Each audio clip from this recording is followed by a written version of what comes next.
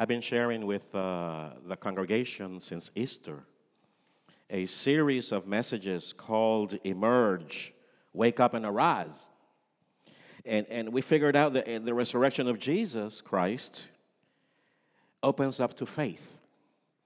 The fact that Jesus rose from the dead should open each one of our lives to a new adventure in faith.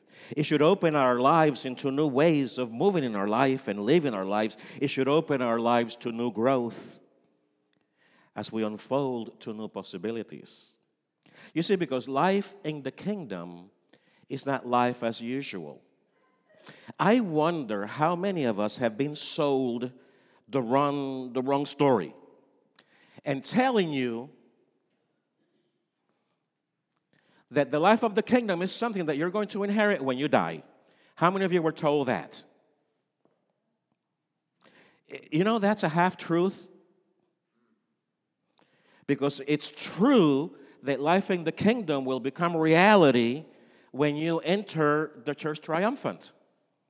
But it's also just as true that Jesus came and Jesus said, I am here ushering, opening the door of the kingdom here and now.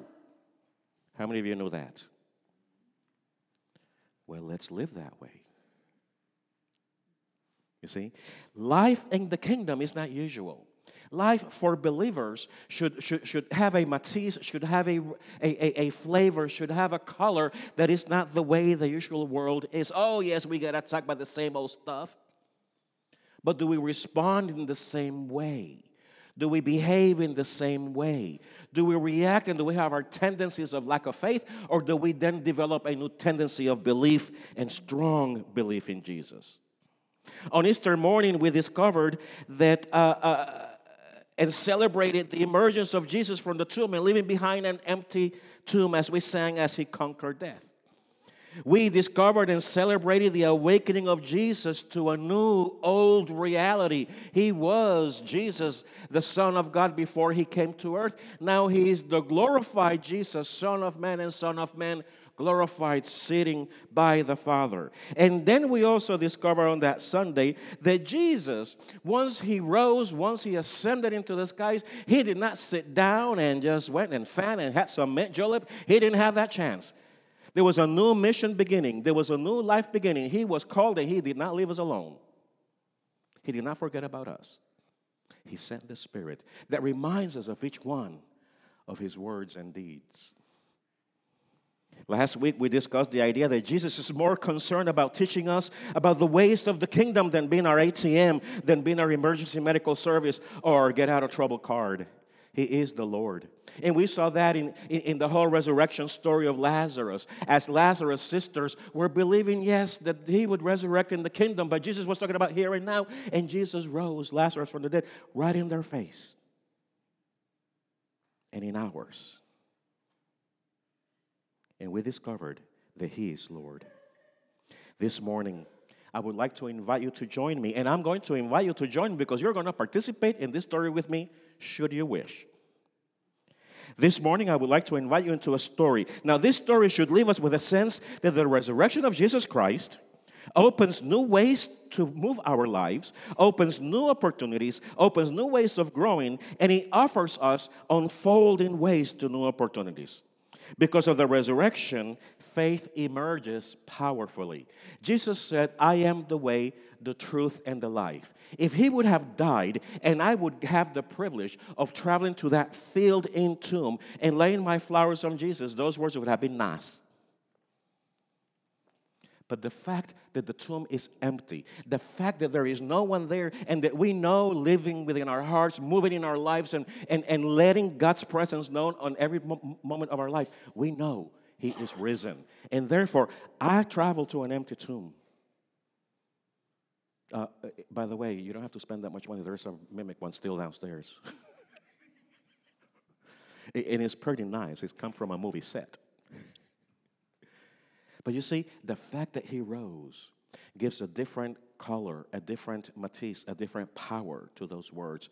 I am the resurrection. I am the door. I am the good shepherd. I am the Lord Jesus, as he said. Because of the resurrection, we have new faith possibilities. So I would like to talk about the story and invite you to embody, to live the story with me. You have with you in your worship guide the scripture that I'm about to read. Now, our story is a little interesting because our story, it's a story that's woven within another story, or should I say, our story is the primary story, but another story weaves in right in there. Interestingly enough, in the synoptic gospel, Matthew, Mark, and Luke, the story shows up woven in the same place. We have Jesus talking to the people. Actually, there is a large crowd. Jesus has been pressed. And suddenly Jairus, who is a friend of Nicodemus. Remember Nicodemus?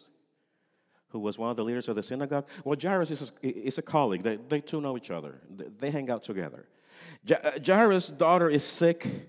And way back in verse 40, we read that now when Jesus returned, a crowd welcomed him, and they were all expecting him. So they were expecting Jesus. Then a man named Jairus, a synagogue leader, came and fell at his feet, pleading with him to come to his house because his only daughter, a girl of about 12 years old, was dying. Jesus actually says, yes, let's go. And as Jesus is leaving, the crowd is pressing. And a lady, this is the other story that interjects, a lady who was suffering from a blood disease, who another gospel tells us that she has spent almost all her money in doctors and nobody could heal her, knows that Jesus is there, don't care much about what Jairus and Jesus are doing.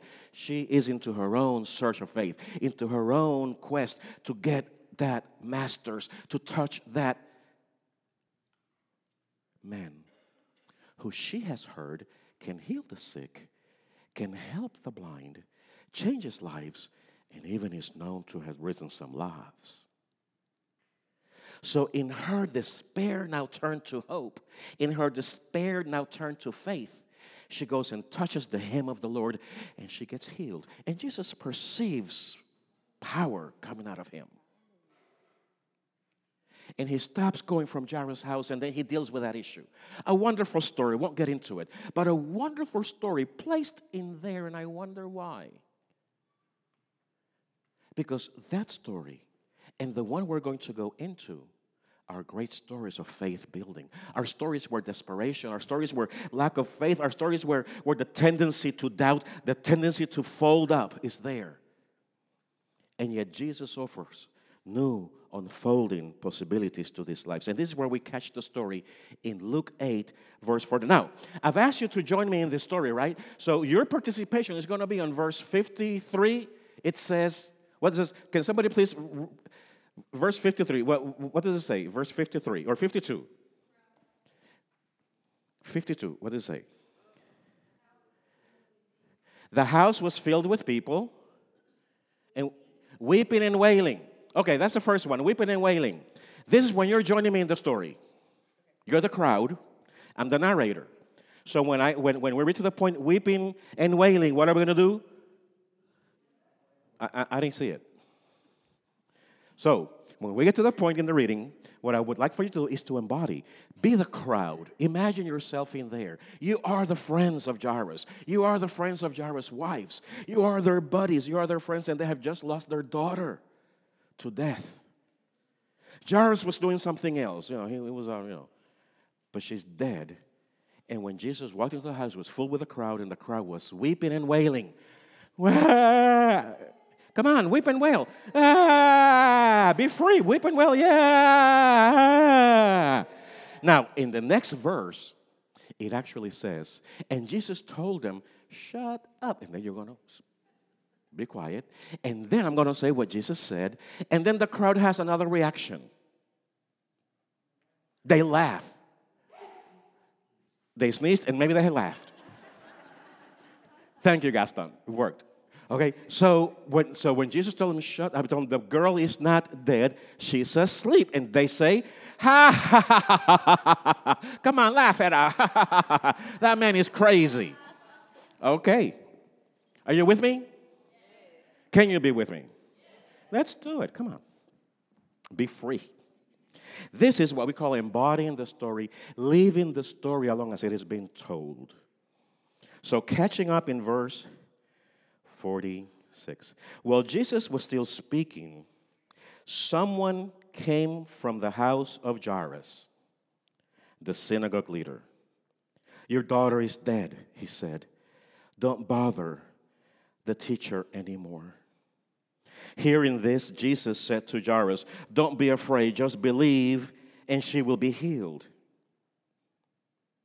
When Jesus arrived at the house of Jairus, he did not let anyone go with him except Peter, John, James, and the child's father and mother. Meanwhile, here we go. Ready? Meanwhile, all the people were wailing and mourning for her. Stop wailing, Jesus said. Very good. She is not dead, but asleep.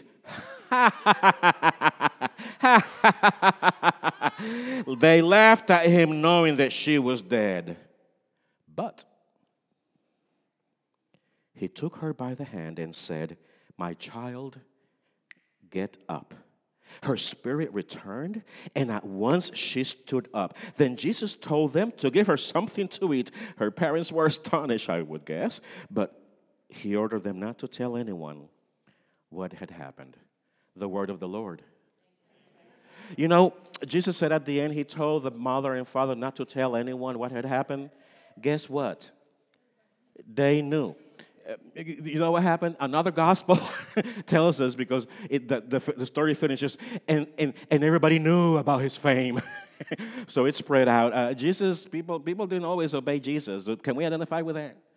Yeah, okay. Now, in the story, we found two amazing things. In this story, the same as the other story, we find two, maybe contradicting, two aspects that are in conflict, in tension, in confrontation, and perhaps we could get a good lesson from trying to figure out these two tendencies. I see in our text a tendency to conform, a tendency to just go with the flow, a tendency to give up, to fold it all up and pack it away. I see this in the messenger. When the messengers came back from the house, once Jesus was on his way to go heal this girl, the messenger comes and says, hey, your daughter dead, late. Don't bother the master anymore.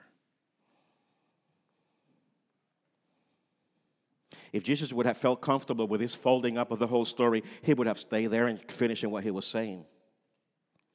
But Jesus, the scripture tells us, Jesus said, let's go. Don't be afraid. Have faith. Is this the Jesus you encounter as you are unfolding your new possibilities? Is this the Jesus we know of? Or is our tendency the same as the crowd to express their wailing and crying in disbelief, in lack of faith? Because she was dead. That's the fact. She's dead. Oh, they're calling this guy to come? Yeah, right. The crowd that expressed the wailing with, another gospel says, flutes and drums. So if you think I'm crazy by having you cry and laugh, another scripture says they had drums and flutes. We didn't bring those up. So the tendency was there of the crowd to just express their disbelief. We have this tendency in our own bones, our own hearts, that poisons our souls with disbelief and lack of faith and not trusting God. So we fold up. So we stop trying. So we stop trusting. We give up. We tend to wrap it up, don't we? We tend to bind that which we have been freed from. We tend to want to go back and be restrained because our freedom is just not understandable. We lessen the call. We disregard who we follow, and we block the faith. Sometimes we just maintain and survive. However, in the story, I said there is a contrast. There is a struggle. And it is the fact that the resurrection of Jesus Christ opens up for faith, opens up new ways to move our lives, and opens up our new ways and to grow, open our lives to an unfolding new possibilities. From the beginning, Jairus, the leader of the synagogue, is expressing an amazing faith, a faith of belief. He believes Jesus can do something. And while the girl is sick, he ventures out from the house and he goes out to get help. Which parent would not do that? Jairus must have heard about Jesus' power, Jesus' miracles. He must have believed about them, and he decided to believe. And this is where faith comes in. It is a decision. Who was I talking about this morning? It is a decision that we take. It is a decision that we make to believe. We have the tendency, the natural tendency to disbelieve. Why can't we step up and take the decision to believe? That's what we're called to. That's what God is unfolding our life to be and become. In Mark 5, Jairus, it says a little bit more. In our text, it just says that Jairus pleaded earnestly with the Lord, says Mark. And even says what Jairus said, "My little girl is dying. Please come. Put your hand on her so that she will be healed and live." And the next verse says, "So Jesus went with him." You see, he was not willing to fold up. He was not willing to wait for something to unfold. He was not willing for just fate to happen. He perceived, he felt that if he believed in Jesus, some new unfolding possibilities would happen. Jesus took her by the hand and said, "My child, get up." What does Jesus need to take the hand off in your life? What does Jesus need to grab onto your life to when you need to hear the words, "Get up and go"? Well, hear them this morning, because that is what Jesus is telling you. In the resurrection of Jesus, we find open possibilities of faith, open new ways of living, new ways of growing in our faith, and unfolding new possibilities. Unfolding is about opening that which is folded. Sometimes when I get depressed, I go shopping. And if I get very depressed, I don't go shopping. I can do it online. It's even better. You can be in your pajamas and just spending all this money. So I ordered what was called a bed in a bag. You know what that is? Guys, I'm learning to know what that is. A bed in a bag is a bag that comes with a comforter, with the sheets. Scott, it even has the window treatment. Those are curtains. It even has balances. No, not this. Things that go above the curtains that look very nice and pretty. It has a dust cover. What? Rougher? Yeah, it had all of that stuff. Plus, it had 2 sets of sheets, 2 fitted and 2 different colors. Who knew? And then he had like 5 different cushions, pillows, But I didn't know. It had 30 things in there. But it came in this little bag. Yeah. Actually, I was coming from the office getting some bad news. And when I got to my door, I saw this big, huge box. And guess what that did to my face? I forgot. And the room was transferred. So I opened it up. And guess what? It preached to me. Because as I'm getting the thing out of the box, I should have brought it, but no, it's too complicated. Put all that thing back in. It's folded so neatly, and it's so huge for king size. So it's folded. So I opened it up, and it began to unfold. Boom. There are the sheets. Something else inside, it began to unfold. Boom. There's 2 pillows. Boom. To the thing for the dust, whatever. Then boom. The curtains and the pretty things for top. And on, and on, and on. Wow. That was a great gift. It felt like it was never finishing giving. Oh, there was an end to it, and the tag, and then the price. But that's what I'm talking about. Is your journey with Jesus one of new unfolding possibilities, where you get your life in a bag and you never know what's going to be like?